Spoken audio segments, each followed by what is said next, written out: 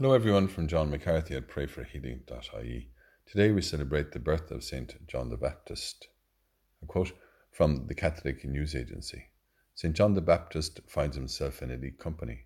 Together with St. Joseph, he is one of only two saints besides the Blessed Virgin to have more than one feast day, and he and the Blessed Virgin Mary are the only saints to have a feast day celebrating their birth.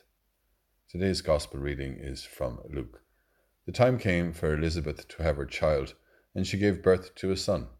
And when her neighbours and relations heard that the Lord had shown her so great a kindness, they shared her joy. Thank you, Father, for sending us the cousin of your Son, Jesus. Fill us with wonder for his miracle birth.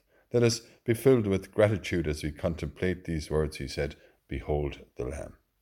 Fill us with your Spirit, Lord, that our lives are secure in you, and that your history and efforts show us the way to your kingdom of light.